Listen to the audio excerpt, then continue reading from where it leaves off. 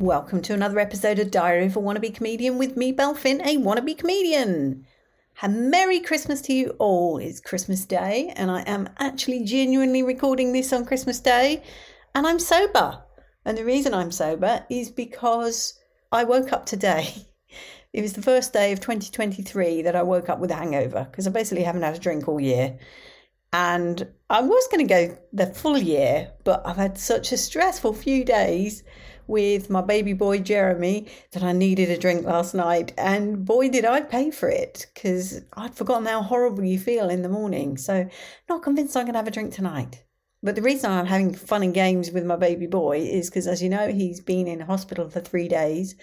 He should really have stayed in a bit longer, but of course Christmas Day they hoof you out because vets want their Christmas turkey. Well, do they have turkey, do you think? Vegan turkey, I don't know. Anyway, as a consequence, it means that I have to administer 2 types of antibiotics twice a day. And oh my word, it is so difficult. He is not a happy bunny. And every time I walk past him, he gives me the shady side eye because he's just very nervous about what I'm going to do to him. Quite rightly so. It's hilarious. You've got me and my mum both trying to get this stuff down. He's so tiny and there's just nothing of him now. But boy, does he put up a fight. He knows what he wants and what he doesn't want. Anyway, that's that. He is doing nicely and he actually went out for a little walk today.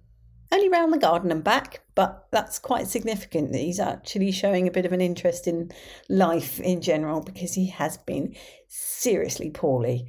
So I will give you an update on Thursday because he's got to go back to the vet on Wednesday and he will finish his antibiotics Wednesday evening.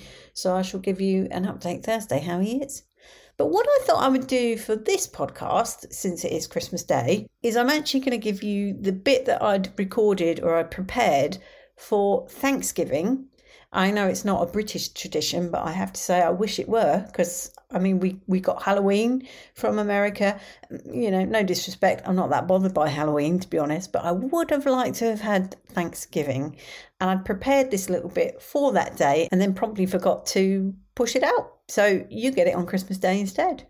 And if you listen very carefully right at the end, you can hear Ebenezer Scrooge.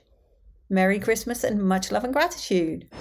Much love and gratitude. Much love and gratitude. Much love and gratitude. Much love and gratitude. Much love and gratitude. Much love and gratitude. Much love and gratitude. Much love and gratitude.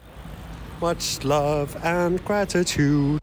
Much love and gratitude. Much love and gratitude. Much love and gratitude. 2, 3. Much love and gratitude. Much love and gratitude. Much love and gratitude. Are you going to say much love and gratitude? As it's Valentine's night, much love and gratitude. Much love and gratitude. Much love and gratitude. What else could I say? Much love and gratitude. I could say that, yes, and I shall. Much love and gratitude. We don't say that sentence. That's not a thing.